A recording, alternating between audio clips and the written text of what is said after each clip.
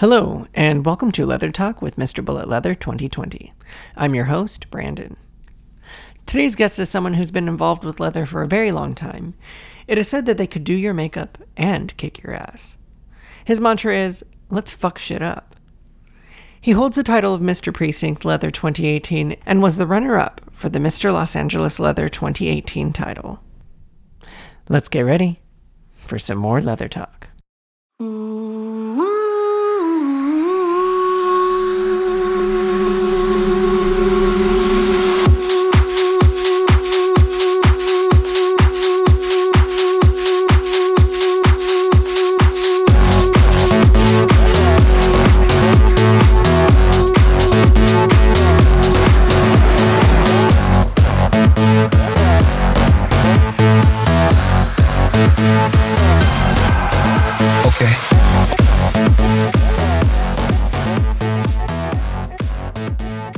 Well, hello everybody, this is Brandon, your Mr. Bullet Leather 2020, and today we have Spike. Hi, Spike. Hello, everyone. How we doing? Good.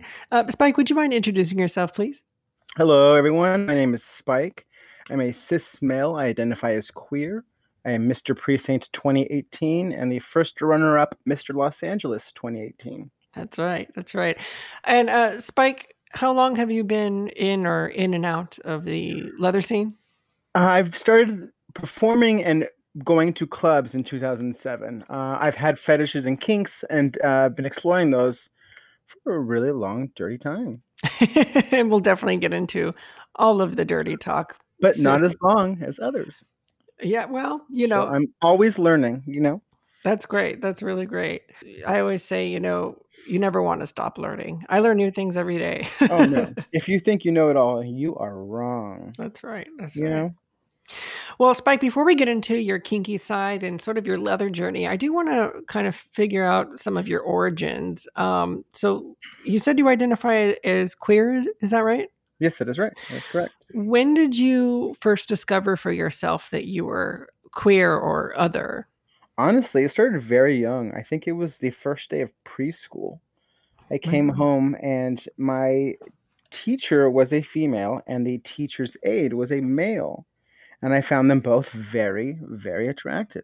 And of course, at that young age, things were tingling. It was strange. Mm-hmm. I came home, told my mom, and she said it was a phase and that I would get through it. Little did I know, I would never get through it.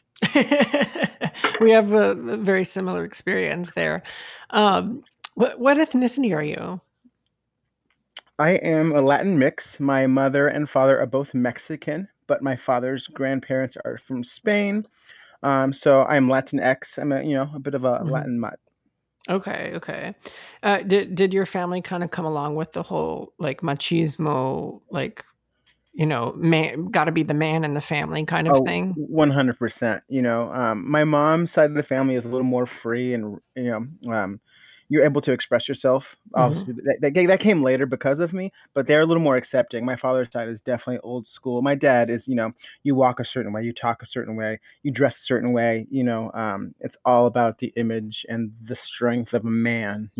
Absolutely. Yeah, I don't know if you felt like this growing up, but I remember thinking about just like the way that I sat, the way that I moved my arm on the table, like whatever movement, I was always conscious of every movement that could give me away as gay. Oh no, it was like every 30 seconds. He's like, don't do this with your wrist. Don't do that with your hands. And you're using your hands to talk too much. And I'm like, dude, like, I'm just fucking talking. Yeah. Like, I'm just talking and I'm just trying to express myself. And then I would feel bad about it. I'm like, oh, well, now I did that and I did this. And so it kind of made me a quiet kid for a while, until I was like, no, stop holding my wings back.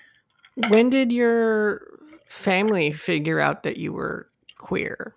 Well, my coming out story is kind of graphic and terrible. So trigger warning. I was outed a couple weeks before my 18th birthday. I had gone to a local party, and being a queer brown man from the ghetto. I grew up in Norwalk. I don't know if anyone's familiar with Norwalk. At the time, it was a kind of a gang area.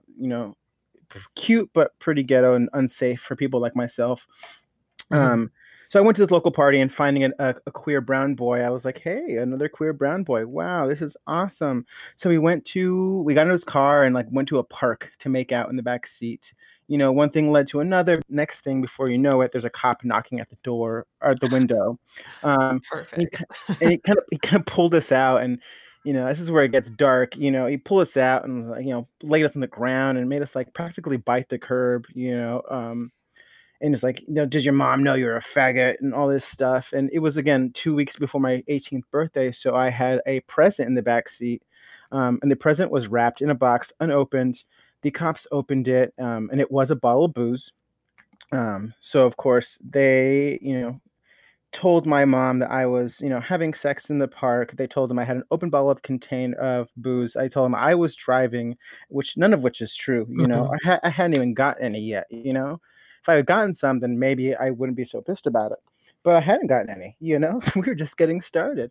But yeah, so I was outed to my mom by the cops. So not only did I go through this horrific experience being humiliated and outed in front of my mother, I couldn't really deal with being aggressively dealt with by cops. Yeah.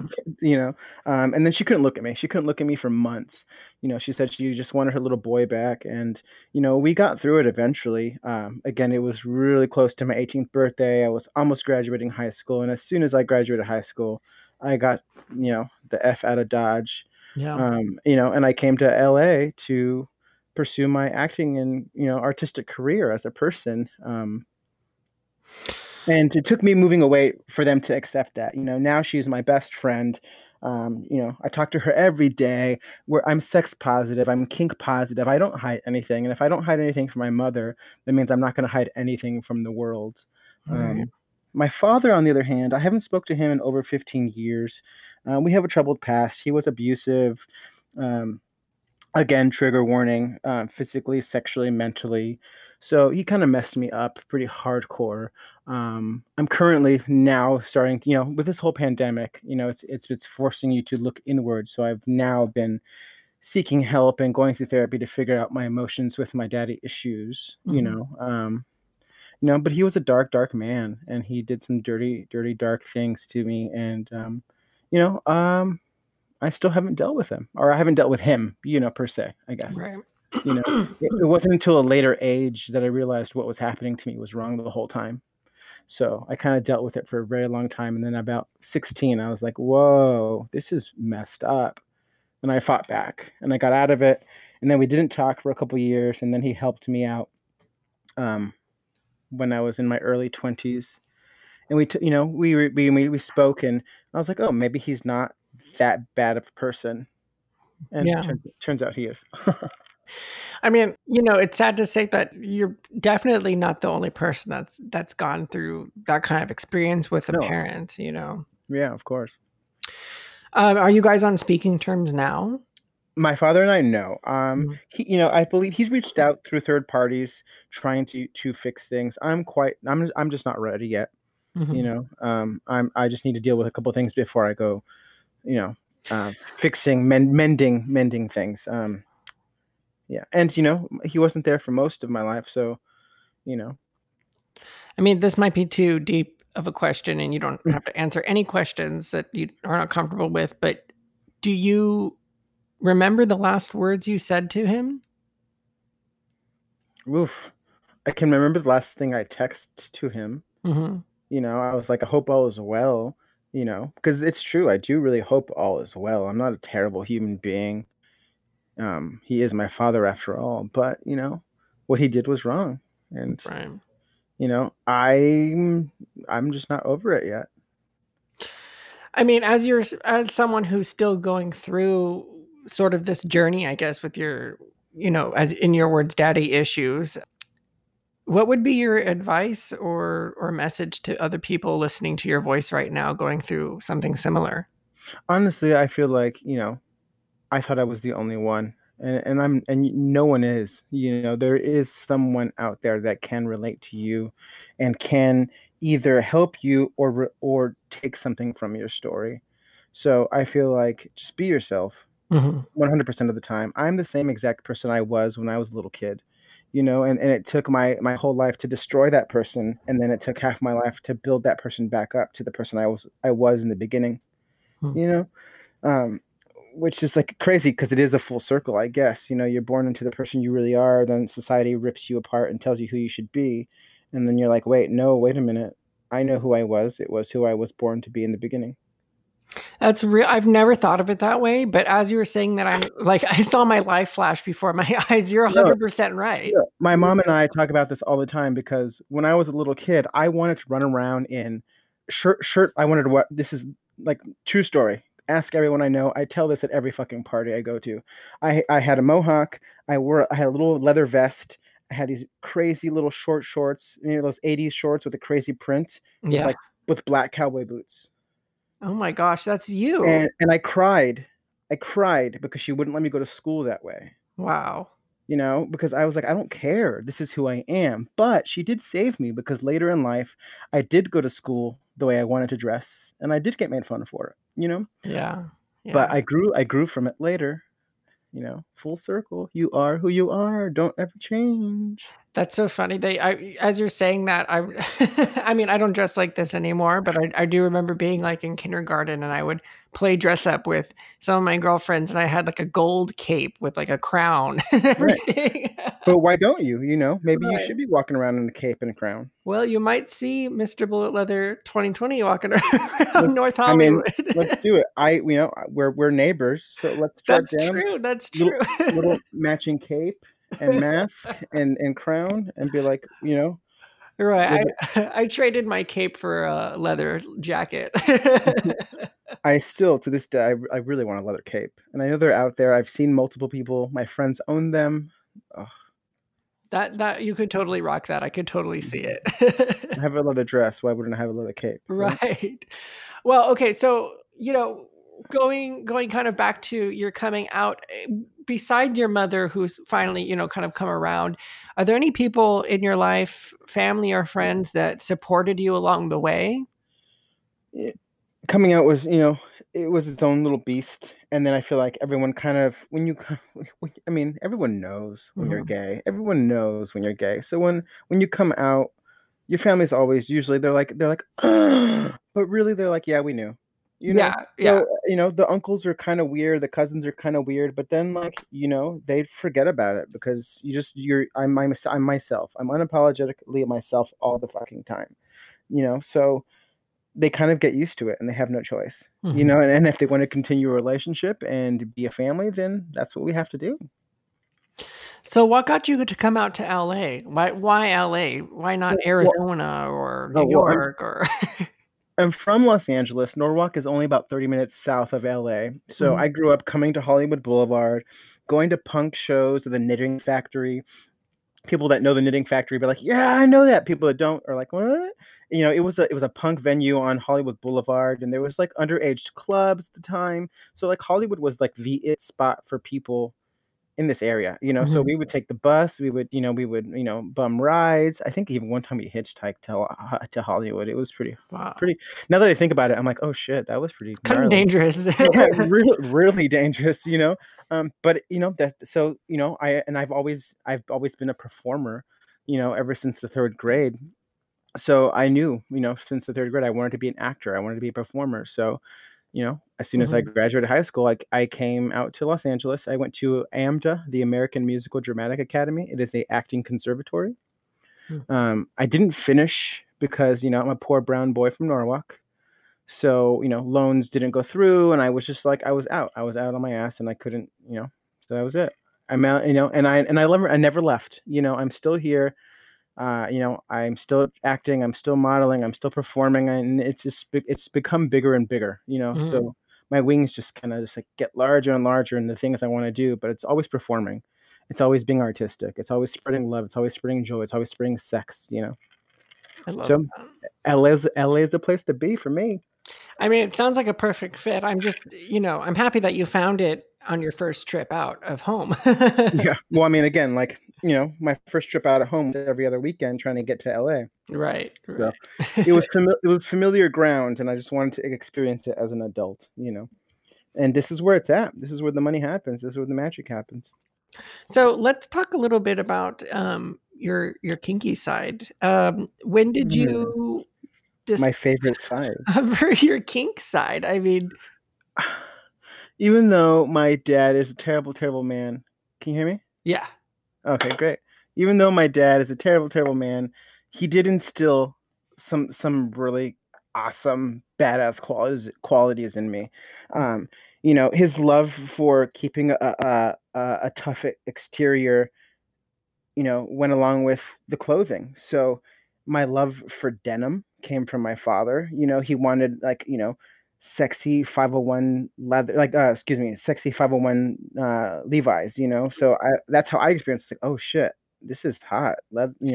Denim is hot. Denim vests are great. And then he would buy me boots. He loved boots, and he was a boot black for fun. He was a mechanic by nature, but a boot black for fun, and that's what he did as a child. So Wow. he boot black as a kid in Mexico, and his dad was a boot black as a kid in Mexico. Also, I think it's kind of a big thing. Like when you're young, you're put to work very early because you're a poor family, so you pick Mhm. up traits wherever you can, and so boot blacking kind of runs in the family as like a side hustle or your first hustle. I see. So he wanted to show me that very early on, and just like the care for the leather. He'd buy me these amazing boots, and so he had an extensive boot collection. So I had to have an extensive boot collection, and he had jackets, so I had to have jackets, and then jackets turned into belts, and matching belts with boots, and so you just learn to care for these things. So even though he was like, you know, messing me up mentally, he was also kind of giving me something that I would hold near and dear to my heart later in life. So I've always had this love for leather and keeping it nice and maintaining it and being a part of you. Because if you put on a pair of boots, damn, you feel on top of the world. It's in And some ways, do you feel tied to your father when you put on your leather, or I'm tied to that image. Mhm. I'm tied to, if I put on a piece of leather, that power runs through my veins, that runs through everyone's veins because they feel so sexy. But you know what? Sometimes that leather isn't a boot. Sometimes that leather is a dress. Sometimes that leather is a heel. The Yeah. more and more, my mission on earth is to learn and learn and learn and then to question it. Hmm. So I learned the old ways of leather and I pay homage. But I am not old leather. I am new leather. I am new world. I'm here to do what you do and also be me in the process. So because I'm queer, because I like makeup and because I like heels and I like dresses sometimes, doesn't make me less of a man, you Mhm. know? So I'm taking these things that I love about the feminine, aspect of myself and meshing them with these strong, sexy, scary memories of a childhood and just making them my own. Well, If now that you mention sort of like the cross between femininity and masculinity, at least society's idea of it, Yeah. um, I do want to ask you a little bit about your leather contest, because I know you do kind of play with those barriers. I could see you out in like a leather vest at the Bullet with like painted nails, for example, and like Right. jewelry and stuff. Yeah. And I remember listening to your voice actually on another podcast called The Competition. And one thing that always stuck with me, it was something like I'll kick your ass and I'll paint your nails or something like that. I think I said I can kick your ass and I can do your makeup. That's Oh, what I right, said. that's what it Right. And is. I stand true to that. Like I Mhm, can do your makeup and I can probably kick someone's ass. Like I'm a fighter, from day one. And like, I mean, I draw power from it. I think it was very embarrassing at the beginning because lots of people don't want to sleep with or aren't attracted to men in makeup, mhm. or they see a boy in a dress and it's like, oh, you know what I mean? But like those same people will find me attractive if I'm shirtless and little shorts, Right. and it's difficult even for your own self to realize that I feel sexy in a dress. You know what I mean? Yeah, I feel as sexy in a dress as I do in my leather pants. You know what I find that is really interesting and sexy about you is that when we met and I saw you kind of wearing these cross genres of clothing, if you're just looking at a picture, you don't get the full experience. But the fact that you're so comfortable with yourself and how you present yourself gives you like this energy that is just so unique. And when you're around somebody that has that energy where like I'm confident in myself no matter whatever you think, like that's sexy. Well, You know what thank I mean? you. Well, I guess I didn't tell you verbally, Well, but we did find each other later in the back of the bar. yeah, So, we have expressed the feeling. right. Take that as you will, public. No, it is a thing, So what? it took a long time to get here, Mhm. so I'm not gonna let someone tell me that I'm not sexy for something that I am. And again, I pay homage to old school and I am new school, so sometimes I do just want to be in normal leathers and sometimes I do want to be in normal dress, but it's a feeling. It doesn't make you more or less of a man or a kinkster or a leather person, or it just it makes you you, and that's this is all expression. That's what it's all about. Well, let's talk about your outfits for the competition. Did you have any cross genres for the Um, competition? I did. I think my formals were a buckled, like a buckly, like a tank top with buckles, and then like a long dress, a Mm, skirt, like from like high waisted to the ground, and then I wore 9-inch stiletto leather boots. wow. Um, that was my formals. So while the other competitors were in traditional formals, I wore a leather dress. And I was wearing red lipstick and a mohawk. Um, and but then when I competed for Mr. Los Angeles, I wanted to also show that I knew my history. Mhm. So I did a little more traditional for Mr. Los Angeles, but I also still wore I wore a kilt instead of pants. I did wear makeup, you know. I did wear the heels, so there was a little bit of that cross between, I do, I mean, I feel sexiest in a jock and some combat boots, or just heels and a vest. Were you at all surprised at the result of winning the precinct leather title at that time because of the fact that you were probably the only person with that kind of, feminine, masculine crossing over? I was just doing it for the Mhm. fuck of it. I'm just like, hey, I'm gonna do this because I can. And I did, and I won. And like as soon as I won, I was overwhelmed with the emotions and feelings of like, now I have something to say. And I did have something to say before, because I ran by the same platform. I'm being yourself and being queer and just expressing yourself and paying homage to tradition and making up your new ones and being you.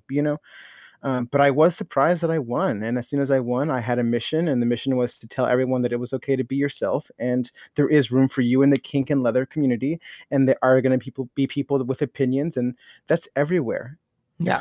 especially now. So fuck them. Be yourself, have a good time, and literally fuck them. Find them, ask them if they want to bone, get their consent, and then bone them and change their mind. I can promise you there are people who have found me not attractive in heels and then have found me attractive in boots, and then we do fuck, and I say, now next time it's gonna be with lipstick, you motherfucker. I love it. Because you know you're gonna want it. I love it. I was thinking of making these coasters with pictures of the like each coaster has a picture of the guest that's come on the Leather Talk show, and Oh, on the cute. back of the coaster we'll have like a quote, and yours should just say "fuck them." Fuck them. That's what I say. Yeah. Fuck them. If you do a calendar, I want to be Mr. December. Ooh, okay. We'll have to think about that. Oh, come on. 2021, get on it. You have 3 months. You gotta start shooting and printing, baby. Well, let's go back to kind of you coming into leather. Okay. You Yeah. said you started off where it kind of was a part of your childhood and upbringing. When did it become sexual for you? What was your first Okay. kink experience like? Yeah, well, obviously lived in Hollywood. I was working at a coffee shop, which no longer exists. It's a special time and place in Hollywood. If you were there, hit me up. It was Karma Coffee House in the corner of Selma and Cahuenga. It was catty corner to the Spotlight. RIP is no longer in existence. It was a gay bar in the middle of Hollywood. It was great.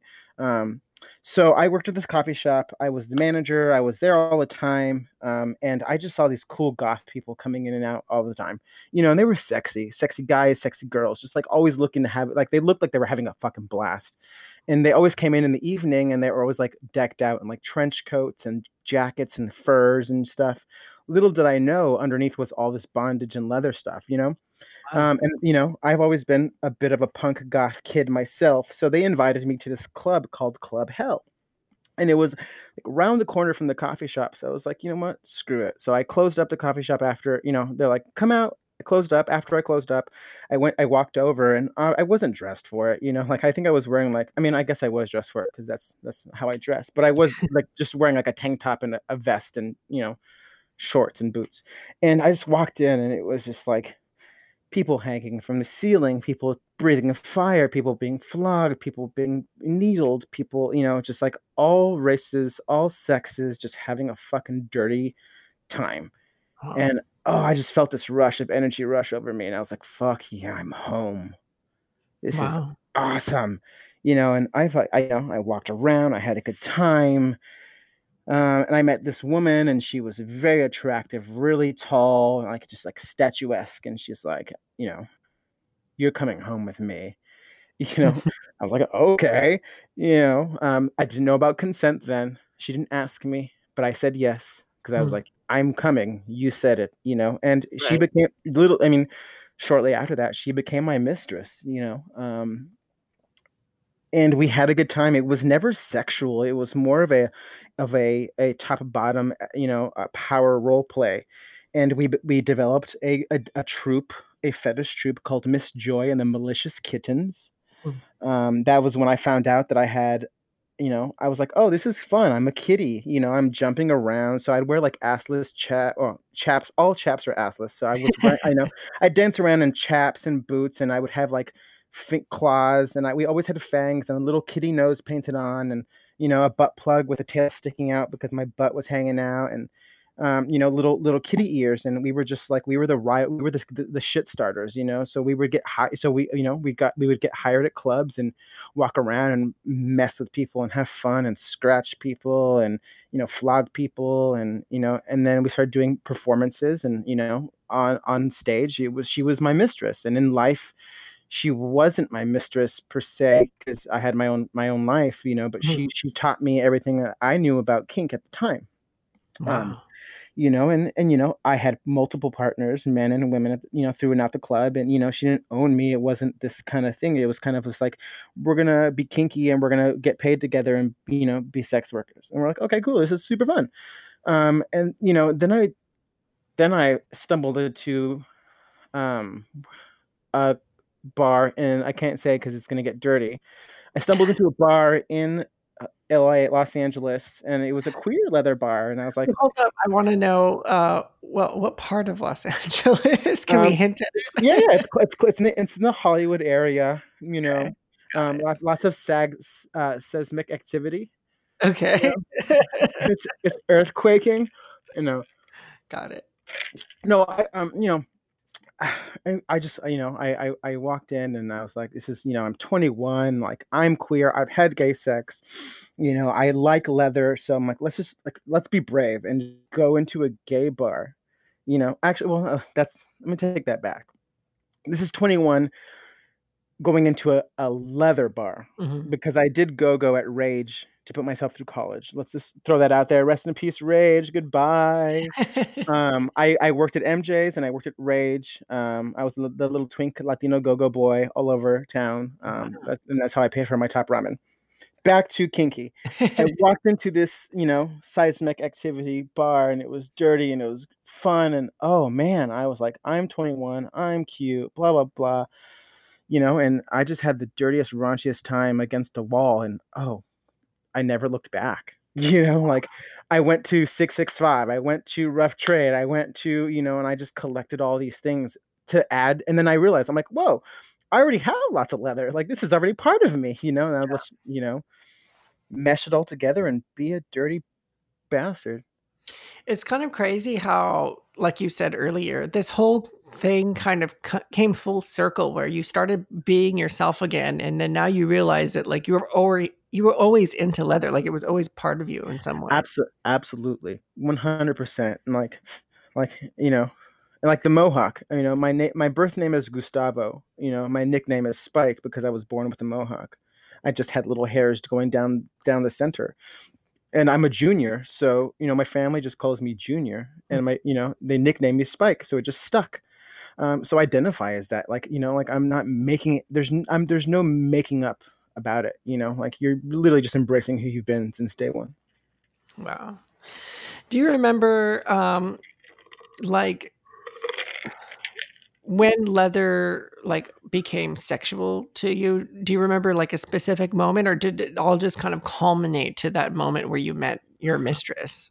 Well, that I kind of feel like that moment in that queer, like in that gay bar where I submitted to a dirty daddy who was much older than me, and Mhm. like I'm very much I'm a seasonal bottom, like Which season? like once every season is what I'm saying. Like Oh, every every pumpkin yeah spice season or yeah American? like, you know I need a regular dosage of the D, but in my younger years I was much more of a bottom, and I feel like I learned how to be a top through being a bottom. I learned how to be a dom through being a submissive, and I feel like just submitting to that man and him just like taking control of my body made me realize that that's what I liked.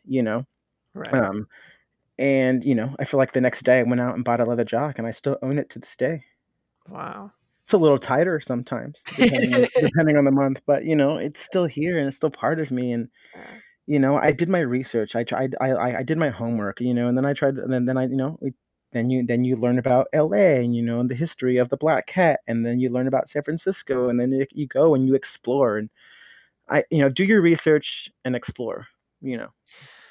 So, because leather has been a part of your life for so long, and you kind of discovered your own, I guess, kind of sexual self through it all.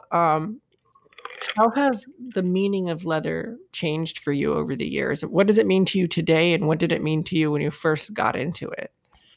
Well, when I first got into it, I was introduced to the straight world, so it was kind of just like it's a weekend fetish, Hmm. you know so I just saw these people expressing themselves, and then I entered into the gay aspect, the bar scene aspect, and it seemed a little more regimented, old school, and like this is what we want to see. And then it seemed to be a lot of people fighting back about what needed to be seen.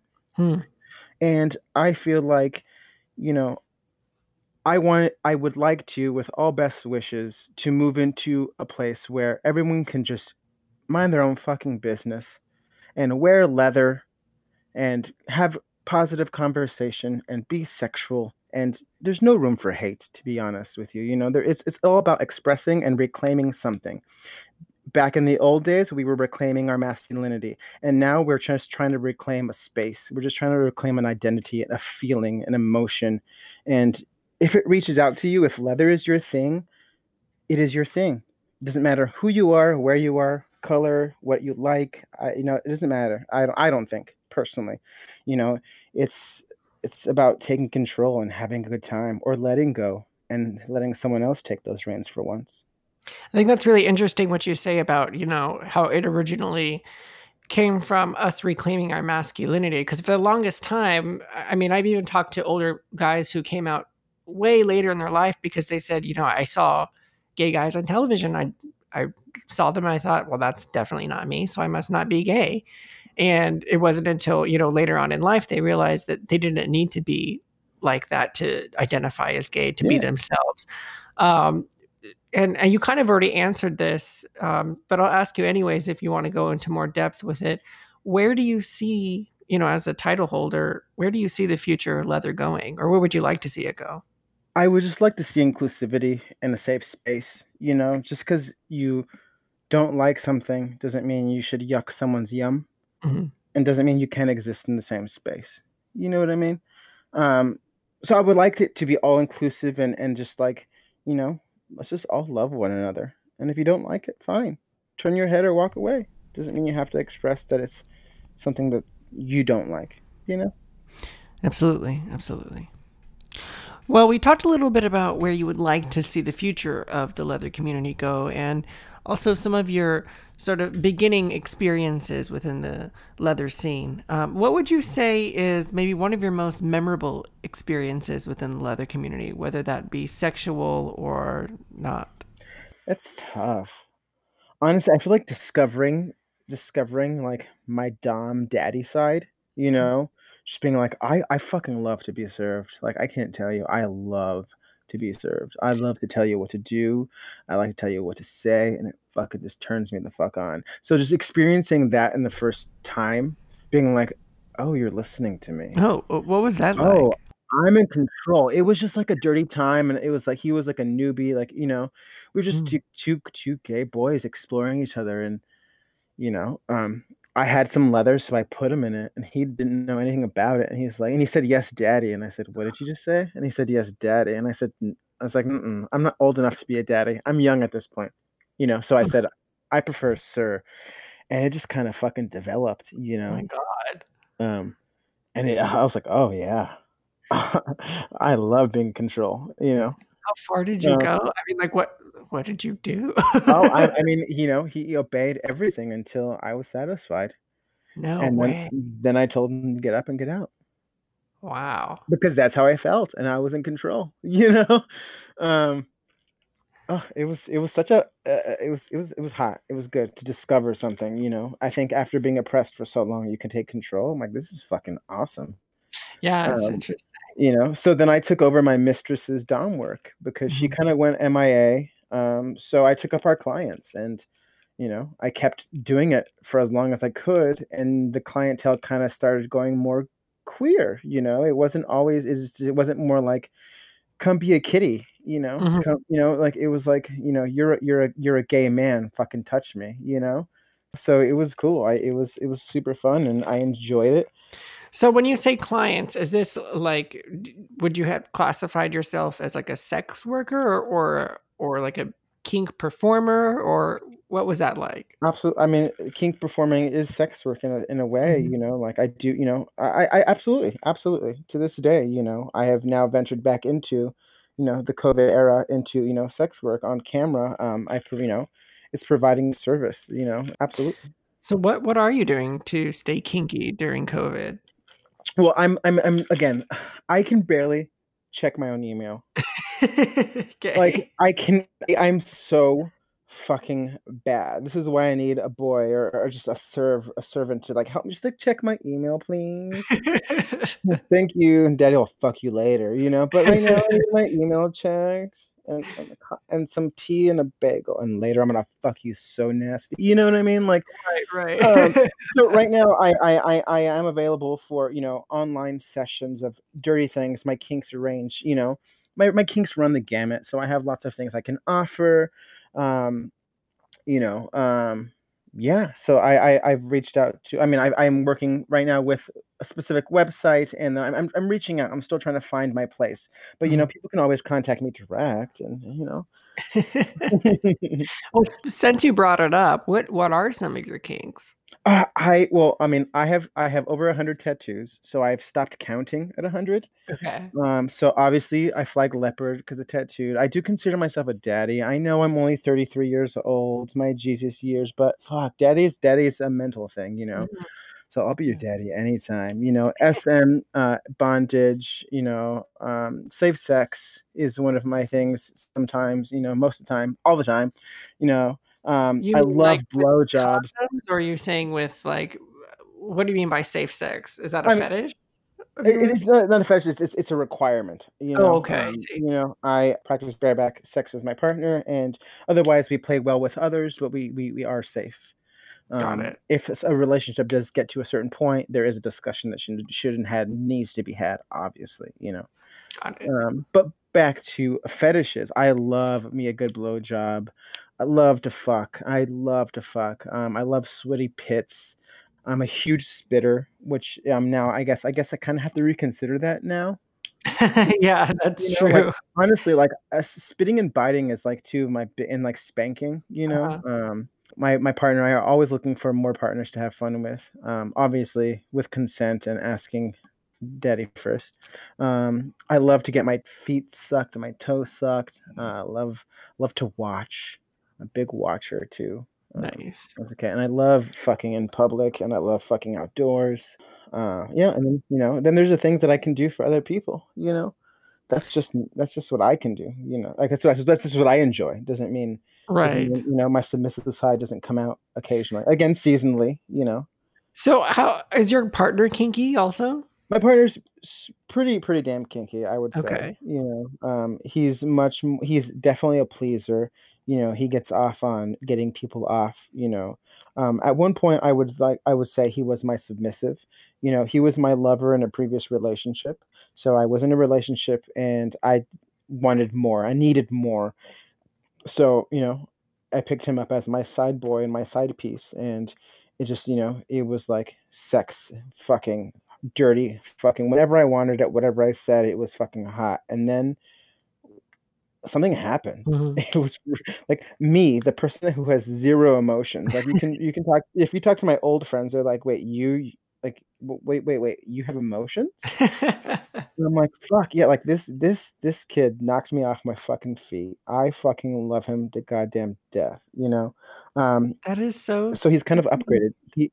He's upgraded. He's my partner. He's my equal. He's the love of my fucking life. Do Doesn't mean we don't like to get fucking down. Well, do you remember like a specific moment where you're like, "Oh shit, like I'm in love with this guy." Like, We took a trip to Palm Springs, and it was just us two. And my partner at the time was like off with his friend or whatever, doing whatever he was doing, and just like being in the sun. I love going to Palm Springs because they have the sex positive naked pool mhm. parties and stuff. So we were at the Canyon Club. I love the Canyon Club. I'm actually going there this weekend Oh, nice. to get out of LA for a Yeah. second, for the first time in half a year. Right. But we were laying around the Canyon Club, and just like fucking covered in suntan oil and just like fucking every 30 seconds, and oh fuck, like you know, I was like, oh shit, like watching him walk away and watching him come back, like the feelings don't change. And when I come, like if we're friends, it's cool, we're chilling. But sometimes when you come, you're just like, all right, bye, Right, right. and that thought never I realized that thought had never crossed my mind, and then later that summer, because it was pretty much a summer that we had like a really hardcore thing like all the time, because my partner was out of town for an extended period of time. So I felt I had more time, and he was my side piece, Mhm. so of course I had the time for him. um we were like, he came over and we were watching a movie, kind of Netflix and chill before Netflix was a thing. Right. And I fell asleep, and I woke up, and to me, I felt like I closed my eyes for 30 seconds. And I like ran down the hall and I looked around my apartment and he was gone. And I was like, and I called him, and like turns out like I had fallen asleep, but it was like hours later, Wow. you know? So I was like, oh shit. And then I realized like in that moment I kind of like, sobered up from sleep. I was like, it has been now 6 hours. I just literally ran down the hall looking for this person. And then I called him at, God knows what time in the morning to ask him where he was. I was like, "Where'd you go?" And I was like, "Oh, damn, boy, you got feelings." So you went You from your side piece to your partner. Well, no, and then we kept our side piece thing, Uh-huh. going. After that, my partner had been gone for 4, 5, 6 months. I don't even remember at this point. It was a long time he Shit, was where did they gone. go? They did a show. So I was in LA and they were in Oklahoma. Okay. So then I went to go see him, and I was like, okay, I think I need, like, oh wow, crazy things are happening, and he was all aware of. We're all aware of the situation. We had a 3-person thing going, before he I left. see. So it wasn't a thing, But then he proposed to me, and I said yes, Oh, wow. and I came back, and I pretty much like broke someone's heart. But nothing changed. We were still fucking and doing our own thing, and that continued for like another year, and then at one point, the partner I was with at the time, I'm a witch, so I feel everything. I'm an emotional being, so I looked at this person and I was like, you don't want to be with me anymore. And they started crying, and they're like, I can't, I know, I don't know how to say it. And I'm like, dude, we're totally cool. It's fine. Like, you know and it did hurt, it did suck, like this didn't work, Right. like his lifestyle and my lifestyle just weren't the same. I was kinky, I'm dark, I'm brown, you're a white, like lots of differences in certain cultural things and like upbringing. And it just wasn't, like we respected each other. We've learned from each other. He impacted my life, I impacted his life. It's just not, this isn't Yeah, forever. I mean, you know certain people are put in our lives for a moment for yeah. a reason, and then that's it. So then I went to go stay with my partner, and he told me not to ever leave. And here you are. And and here I am. He's the love of my life, and we're together. We've been intimate for 15 years. We've been together for 9 years, and we've been engaged for 2. Okay. So like we've been together a really long So do time. you operate as like an open relationship or polyamorous? I'm guessing just based off of your story. Yeah, I don't like the word open relationship. Okay. I don't know why, it just kind of rubs me the wrong way. It feels dismissive in a certain way. I mean, I'll probably get shit for this later, or like, I'm still learning. I don't really like that word. So I prefer we play well with others. Okay. He is my partner, he is my number one. Everything else is fucking fun and dandy. But I require 100% disclose. I want to talk about it. I want to know. You know what I mean? Right. You know, I want to be informed, and I want to be in control. And that's the thing. That's also, like I need to know. Um, I want to know. There needs to be communication. So you can do what you want to do, but we need to talk about. Just needs to be. So do you guys play together? Oh yeah, I mean, yeah, we haven't in a long time, but yeah, absolutely. Together, one on one, like we're down. Absolutely. I have a wall full of toys and a drawer waiting. Yummy, Yeah. yummy. Oh goodness. Well, I mean, we're all just like cooped up and horny right now. Oh, isn't that the It truth? Like really is. I'm telling you, like at this point, like I see, I'm like, ooh, calves. I'm like, ooh, cleavage. I'm like, fuck. I'm like, look at that ass. Both of you, come here. Fuck. It's damaging to the soul. So let's go back to maybe one of your most sexual kinky experiences. What has been your most memorable kinky experience or fetish experience? I I mean, like I've practically eaten someone alive because I like to bite so Oh much. my gosh. Like, oh, if you let me leave marks, then I will leave you looking like a leopard. So do you like to draw blood or No, I mean, no, unless it comes to that. Mhm. Sometimes you just need to bite the fuck out of something. No, I mean, I have, yes, but like I'm not really into blood. Okay. Like, I do like to bite, I like to spit. Like it's just like oof, any form of degradation and control that I can take. I think I also like when I submit, I submit. Mhm, You know, like I fucking like send me to that subspace. I want to feel nothing and everything at once. So I think I love that pain, mhm. the shock of the pain, and I think I love it so much. I've learned how to control it to the point where I think I can make pain pleasurable for anybody. Hmm. you know so it's like that caress of the neck, and then the bite on the thigh, and then that grasp around the thigh where I just bit you and I rub it, and then I just bite you on the side, like you just like don't expect it. So it's these rushes of endorphins of being coddled and cuddled like a baby, and then fucking ripped apart like an animal. Oh my god, Spike. See, again, services are available I don't if know if you it's like. the COVID talking, the quarantine talking, or it's getting hot in here.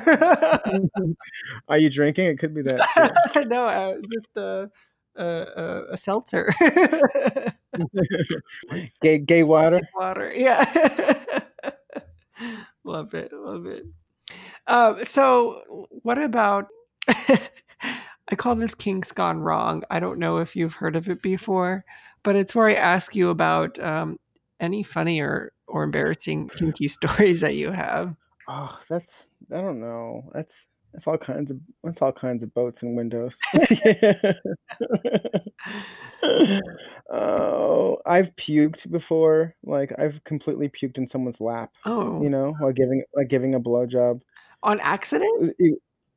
Oh yeah, yeah, completely. Like, cause I have no gag reflex. I can take your cock in my mouth, no problem. But brushing my teeth in the morning, like it's like, huh, huh, huh," I can't. Like it's just a My thing, partner you does know. it too. I'm like, "Babe, you suck cock, like, all the time, and you can't even brush your teeth?" Like No, this is a running joke with my partner and I. We're like, "What the hell?" Like, sometimes also, like, taking pills. I'm like, "I can't swallow. I can swallow anything, but I can't fucking take a little goddamn aspirin," you know? Yeah, Um, so it was just one of those nights, and I feel like it was, like I think it might have been, like, my first adios, you know? I'm like, yeah. someone bought me this blue shiny drink, and I'm like, "Fuck it, cool." So then, like, things get dirty, and I start blowing somebody, and dude, the room just spun, and Ah, before I knew it, I was like I just looked up, "I'm so sorry." Do it. Like oatmeal dripping down my lip, like, Oh it's my like god. I didn't even have oatmeal that day, it was weird. Oh my god. So, like, and of all places, like, I was at the Abbey, like, I was, like, in a booth at the Abbey, and they're like, "Excuse me, sir, you have to go," and I'm like, "I know I have to go, like, I just puked in someone's They're like, "We lap." were gonna kick you out when you were They're like eating yeah, they're food, but like, now yeah. you cross a line." They imagine being the bouncer, being like, you see someone blowing somebody, you're like, "Well, I gotta go kick this person out," and before you get there, he's, like, puked in his lap and he's crying now. And, I wasn't crying because I was mad, I was like, "Oh, fuck, I'm just crying because I puked, your eyes get watery." Right. I wasn't yeah, yeah, You crack me up. so All right. Going back to your competition, because I'm more even more curious about your competition is so this was back in 2018. What first of all, how did you hear about a leather competition? How did you find out that Precinct was having one? And what was your motivation? Yeah, I know you said it was just something that I wanted to do for the fuck of it, but I mean, kind no, of a lot of yeah. work to. I mean, what really got into you? Well, I had done work with Fifi before. Fifi is the previous winner of the Mr. Precinct, the first winner of Mr. Precinct competition, and Fifi ran in drag. Fifi ran in drag, and Fifi's like not your ordinary drag queen. Fifi's like rambunctious and loud and pushes fucking buttons and is in your fucking face punk rock, you know? So I had done work with Fifi before. We were we did a pride float together. Did like a float for APHLA, so we'd done stuff before together, Mhm. and Fifi knew that I was kind of a kinkster, leather person, and they reached out and were like, "Hey, you should run for Mr. Precinct." And I was like, "Oh, cool, yeah, whatever." And I gave it some thought, and downloaded the application, and just got my shit together. And I was like, "Well, I don't have, I'm not a traditional leather man, Fifi." And he's like, "Well, I ran in drag, and like I'm just trying to fuck shit up. You want to fuck shit up?" And I was like, "You know what? Let's fuck shit up." So I did it. I pulled my shit together in like a week, less than a week, and I got in there under the deadline, and I ran for Mr. Precinct. And I was like, "Listen, I'm Mr. Precinct. I'm Spike. This is what I fucking do. This is who I am. I don't really care. I do care a lot about people. I'm about spreading love, joy, sex, and emotion and acceptance. If not, fuck you. you know, fuck them. You know." And then that's it. And I ran and I did it, and I won. And like it just as soon as I won, I was like, I have to spread this message of just being yourself and doing you, you know? Yeah. And then I was like, "Oh, fuck." I got home, and I mean, the next day it kind of sunk in, and I was like, "Oh, damn. I have a lot of work to do. This is gonna be really hard." And then I went, and then you're in it. When you're in it, you're in it. You're like, and no matter how much you prepare, no matter how much when you win a title, those of the you who won a title and those of you who haven't, like being close to that person or handling that person, it's a lot to take on. Yeah. It takes a piece of you. And honestly, to be honest with you, it kind of messed me up in a strange, little weird way if you want to hear about it. Yeah. Like I just, I've always fluctuated in weight, like I'm always like I've been every different size under the moon. Yeah. And I feel like as soon as I won Mr. Precinct, I kind of just I stopped working out, and I just felt like I had some weird underlining point to prove, you know. I said I'm going to be queer, and I'm not, you know, and I'm not going to be the image that everyone wants to see, you know, and that's always like thin, you know, sexy and toned, you know. Because you did that whole "you should live this way" thing already, and it didn't work for you. Yeah, you know, and like it just, and I was living a healthy lifestyle, and what I do want, you know, I did want to be fit at the time, and I still do sometimes, you know, but like also whatever weight you are, whatever weight and size you are, you should love yourself. Right. If you want to be more thin, fine. Work out and do your thing and eat healthy, but do it in a healthy way, but always be positive and happy. You can't give your body negativity because it's not going to flourish. You know what I mean? And if for some reason I felt like it was a rebellion just to like not give a fuck, you know, and I didn't. And, you know, I'm actually now back on the kick of like working out and helping my body and soul again, but also like I felt like it was a rebellion then, you know, just to be like, whatever, So you I'm know. curious. I mean, if you were close to Fifi and with your own competition, did you experience any pushback from people within the leather community? I mean, you don't have to mention specific names if you did, but I'm just No, curious. 50-50. I feel like after I won Mr. Precinct, you know, that night, I'm sure people were Mm. pissed, you know, but there was equally as many people happy, you know, happy to see someone do it again and or have a voice to say like, I'm here, I'm who I am, and I'm gonna keep going, you know, and I, you know, I've met so many people, and you know, winning that title and then competing in Mr. Los Angeles is just like such a milestone in my life, and I'm going to think about it often. I've made lifelong friends, I've learned lifelong lessons, and I was still able to give and share my story. I feel like I didn't really realize the extent of my impact was until after, you know, everything had happened. You know, when you go to bars and people know who you are, and also getting messages and things from people saying like, you really helped me feel this way, and you know, people that I didn't know and people that I did know for years, you know, that don't talk to me, or you know, like just like that, like you really don't, you do the best by being yourself and living your truth because you're always impacting somebody, and that's what I learned, you Oh know. my gosh, you what you just told me right now brought me a flashback. I don't know if you remember this. Do you remember the first time that you met me? I think I do.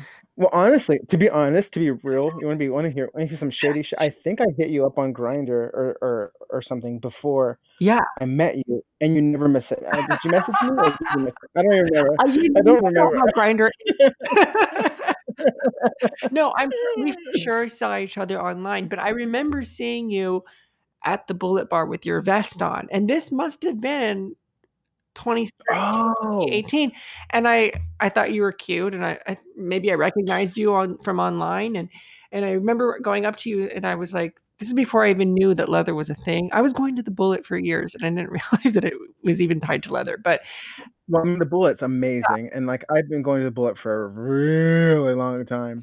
Michael's met me like over and over and over again till finally he finally knows my name. how But could you be forgettable? But I just remember well, saying like, "What is that?" And you're like, "Oh, I'm Mr. Precinct Leather." And I was like, "Okay." Like I had no idea what it was until now here we are. that was nice, right? Yeah, yeah. Yeah, do you remember that night? I I do, I do. Um, and yeah, I mean, we've had, you know, multiple. I mean, Bullet's a hub, you know, Sure. like that's like, you know, Precinct is my home, but like Bullet's my backyard, you know.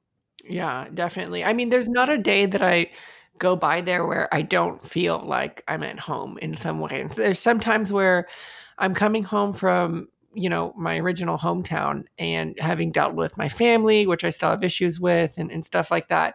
And it would be like 11:30 at night and I would just get into LA and I'm like, I'm going to go to the Bullet. And I Mhm. always feel better. There's always somebody that you could meet there or it's just like the gay cheers, I guess you could say. Yeah. Yeah, where everybody knows your hole Exactly. or cock or anything for that matter, where they know you Right. and your drink because they've always got your drink Okay, well, down. speaking of bars, and I know I told you not to mention any bar names, so, be careful here. Okay. What is your, do you have, like, a most sexual, kinky experience at a bar that you could share with us? Well, shit. I mean, like, I've been fucked and fucked in a bathroom. I've been fucked and fucked like on a bar. I've been fucked and fucked on a table, like alleys, cars, like you fucking name it, dude. Like, like I mean, it's Los Angeles, like I don't know. I don't even know what that means. What does that even mean? It's LA. Do what you want. No, I mean, um, yeah, like, I mean, when the time is right and the feeling is right, sex knows no limits, Mhm. you know? I mean, I still have rug burns. You crack me up. When it comes to cruising, are you a flagger or are you just the kind of the person that roams around and feels the energy? I kind of feel like, I mean, I was cruising before I knew what cruising was, to Mhm. be honest, because I think I knew my sexuality at a young age. Again, trigger warning. I think I was that, like, I don't know, I was always curious. I was like the person with the wandering eye in the bathroom, you know what I mean? And like I've had multiple like anonymous bathroom sessions, as a sexual being, aren't we always looking for it? And if when you reach a point, I think in your life and understanding and sexuality, when you're so comfortable with it, you kind of like I'm always on. You know what I mean? Like my partner loves me, but I'm just like always sexual. You know what I mean? Like Right. I'm sure I'm too much to handle. But yes, nowadays, now that I know how to flag and where to flag and who to flag, hunter green because I'm a daddy, black for SM, gray for bondage, white for jacking off. I love blowjobs, so light blue, navy blue for fucker, magenta for pits. Now, this is very, I guess you could say, like old guard. So I'm curious what you think about it. We got into a discussion about it over the Zoom party a few weeks ago, and some people were saying that, like, they're not sure that the flagging should be a thing anymore because, no matter what color you're wearing, you shouldn't assume anything and to go up and to talk to the person first, which I think you should do anyways, flagging or not. But others were saying that it's an important part of our tradition. Where do you stand with that? Well, it's funny because like being from Norwalk, where you can't wear certain colors, Mhm. being a gay male, I can wear those certain colors if it's my fetish. So Yeah. like it's kind of weird if you're in the wrong place, the wrong time, the wrong color, that can be misconstrued as a bad thing. You know what I mean? Are you meaning Uh, meaning like gang references and stuff? yes, yes, yes. That's completely what I mean. So if you're white wearing red anywhere, it doesn't matter. But if you're a person of color and you wear red in the wrong area, whatever the color may be, because people they don't really care. That's what they see. I see red as fisting, and not everyone sees red as fisting. Whatever the case may be. Now in the question of where we are in the world and times, I think like it's fun again. Same where I stand the same way I stand with everything else. It's fun to pay homage and pay respect to the past, but things have to move forward and evolve for the future. Right. Like we have to walk around with our faces covered every day now. You know what I mean? Like, Mm. does flagging move to the face? You know what I mean? And then like, I've do been we flagging do yellow all over my face this whole quarantine. I have been also, like just hoping that it turns into something maybe Right. within safety precautions, obviously. So it's a difficult and touchy subject. I feel like only time will tell. I would like to keep some aspect of it in stream and function in practice, Mhm. but I feel like it has to evolve and change in some sort of way to involve all the different kinks that people are finding and discovering. And when you discover something, again, someone else, I promise you, is into it. So, when more than one person shares a like-minded kink, there needs to be a flag invented for that. Mhm. And then we should all abide by it. So then their kink is relevant and expressed, and they're included in our community just as anybody else. Right, right. I like what you said about paying homage to the past where we came from, but also not being afraid to kind of move forward and evolve. Right. And that's the thing, like, just so you have someone, so if someone comes up and challenges you, you're like, listen, I understand this, and this, and that, but this is how I feel. Mhm. And because of that approach, I've had to kink and the community.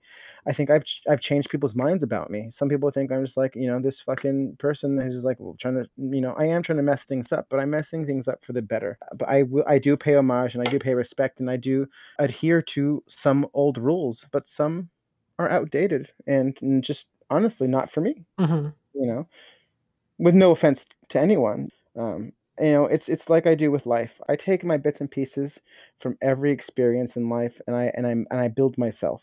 Yeah, definitely. Um, Definitely. so To someone listening right now to your episode, your voice right now, and never having stepped foot into a leather bar and maybe excited to explore kink and leather for the first time, busting out of quarantine, what would be your message to that person or your word of advice? do it, have fun. One of my motto of life is no fears, no regrets, just life. Hmm. Like, go in there, don't be afraid.